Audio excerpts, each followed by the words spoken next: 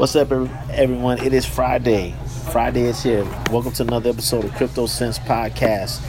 First, let's give it up to our sponsors. We have CoinSeed. CoinSeed is the app that allows you to invest in cryptocurrency by using your pocket change. Now you can be able to link your debit card and credit card up and be able to build your cryptocurrency empire with just your pocket change. Imagine that, just using your pocket change to get into cryptocurrency. So if you're a beginner, this is the best way to just make that splash. We also want to thank our sponsor, Encrypted Apparel. Encrypted Apparel is the flyest clothing line in the business when it comes to cryptocurrency. You want to be able to be passionate about cryptocurrency? Why not show it with your clothing?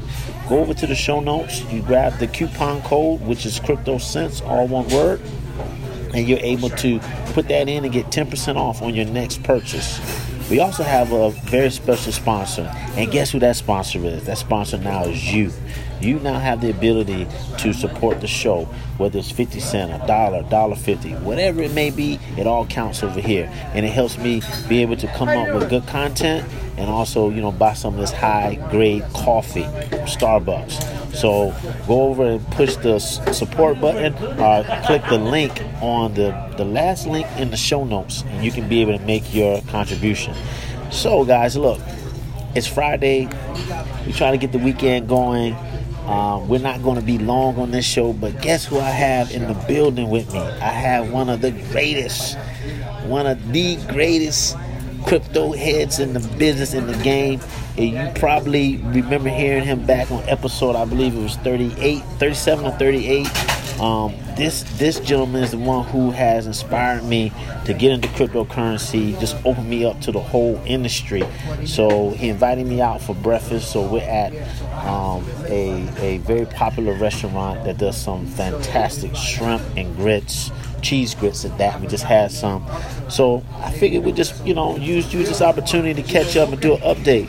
So what's up, Jay?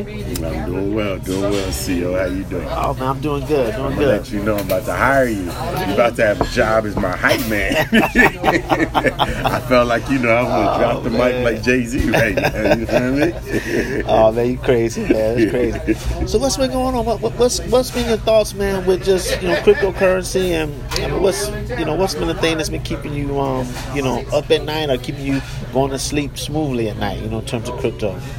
I think at the end of the day, it hasn't changed my belief in it. I think that it's designed to do exactly what it's supposed to. But at the end of the day, just like everything, I think it got a little sexy for a little while, became a fad, and everybody thought that they could kind of jump in it and make a quick buck. And I think so. You're seeing just the settlement. I think people wanted it to work like our traditional stock market, and then realized that I don't think they really understand the true nature of what it represents, and the true nature at which, if you choose to make money with it, how you really make money with it, if that makes sense to you.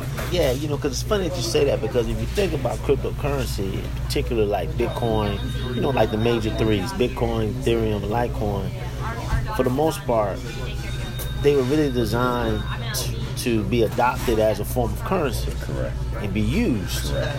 But with the market overheating and people just kind of not really mass adopting it, but using it as a means to trade and make money off of, right.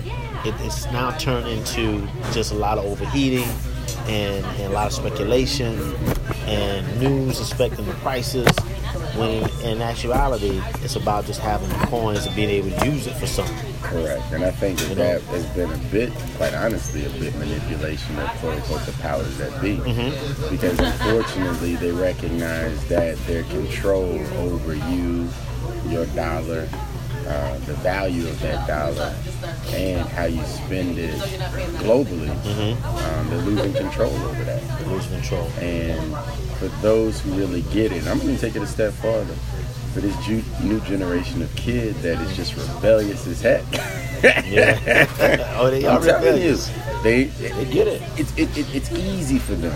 They don't even, a lot of them aren't even recognizing paper money.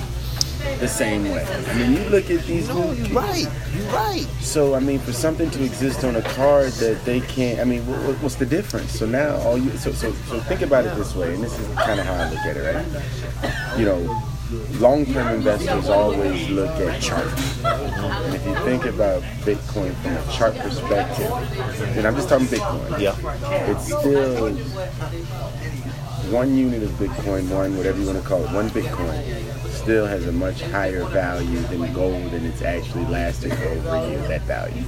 Whether it's gone up or not, the value of it, and if you take that even year over year, it's still outlasted gold. And and you know my word has always been that I feel like Bitcoin is gold. And I think if people can think of Bitcoin as being gold, and they just use the rest of even the analogies is how it's used. It's mined. It's, you know, you have to think about those analogies and I think apply them, you know, appropriately. You understand that when gold was first used as our standard, it's how we traded. Until someone said, you know, well, if I own all the gold, now I can own all the way that you, and so now it became Tinder. Now this Tinder is backed by gold. And then they said, you know, forget it, we don't have to do that anymore. We can back it by fake stuff. So now it's just backed by these notes and these this and these that. To where somebody just turned it back around and said, no, we're going to go back to gold. We're going to go back to a gold that actually has some integrity. And I think that's the best way to say it. You know, it's kind of gold with integrity. And I just think that globally, it will do what it's supposed to do as people start using it. And at the end of the day, to me, the valuation, the people who own Bitcoin today, I'd probably say easily 70% of them are amongst those original thought, the original group of people that understand the concept. And that can only grow. You know, it's funny. I love the way you broke that analogy down, because not only is it gold, it's almost like it's probably the first time that you could be able to take something. I'm using that analogy of gold, that we're kind of going back to this quote unquote like gold standard in a way, but it being in a digital form that allows for us to actually be able to use gold. Because, you know, one of the biggest issues with having gold as an asset class is the fact that, you know, it's physical, you can't really spend it, how do you carry it, how do you move around with it, how you secure it. That's right. But when you started talking through this with me, it really started to connect that this is digital gold, that in the first time in history we can be able to have something that globally is going to be accepted, or is accepted. It's a store of value, but it actually can be spent. That's right. And it has all these security measures around it, so nobody can just, you know, break in your crib or go in your safe and pull the gold out. You know. Yeah. So that's a pretty cool way, you know, of looking at it. And you know, if Bitcoin is gold, then, you know, Ethereum is possibly silver, Litecoin is copper, you know, maybe I've even heard, I think Ripple is diamonds. Right. You know, so you get a little sexy with the diamonds. Sure. So Ripple is that as well. So I mean, wow. So yeah, man. So we talked a little bit too, and I had some conversations with folks about this whole idea of, you know, cryptocurrency also being the means of being able to take ideas or existing businesses and putting them on the blockchain, or being able to offer like a coin, if you will, and an idea or a business, and that may very well be the future of investing. And I have a friend of mine, college buddy, that's a venture capitalist, and thank you. And he was doing a video, and I'll show you the video. A really cool video, a little like promotional video. He was going through these stats about if you would have invested $25,000 in Airbnb 5 years ago, it's now worth $60 million. If you would have invested in Spotify, $25,000 Spotify would be worth $75 million now. And I listened to that, and all that was true based on the stats. But the reality is that if you would have invested $25,000, it's flawed, because you wouldn't have been in the position to even see the deal Sure. to invest the $25,000 because you didn't meet the regulatory requirements of being a qualified investor or being a part of this hedge fund or venture capital firm. Because I don't think people ever think about it from that perspective. They think I got 25 grand. If I see something I like, I just buy it. But I think I know where you're going with this. And so when you look at cryptocurrency, if cryptocurrency would have been around as an investment option for a Spotify or Airbnb or for Facebook, and you, the guy who has, $15 to invest, let's say you had $25,000 to invest or 50, whatever the number is, you can actually buy coins in this entity. Then the conversation then changes from someone who's going from, just having a shot to invest, but then 5 to 7 years having 50 million, 75 million in value. That totally disrupts how wealth is not only created, transferred, but also it shifts and it's spread out. Instead of it just being centralized. Right? So, what do you think about that whole idea of that may be a possibility for businesses or people who have ideas for businesses to be able to use crypto to do that? Well, once again, I think that's the idea, is that it solves problems. And it begins to solve problems that I think at the end of the day really circulate around integrity. Because a lot of investments have been scams. Yes. And the integrity of what your dollar is really being spent on, the value it's worth, it just becomes so speculative. And I'm not saying this space can't have the same hype, but the still way so new and so fresh that it's like it still needs to be levels of regulation, I think, to an extent that kind of comes in to help. But at the same time, when you just really think of just what you have to remember is the technology itself, the whole concept of what it is based on an ethical. Yes. Community ethics. It's about ethics. Like it's an ethical solution. That's what it is.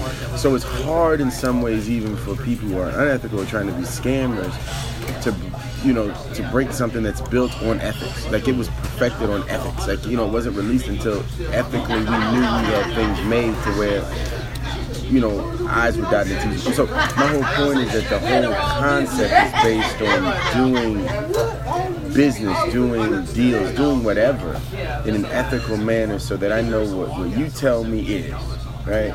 What you give me is.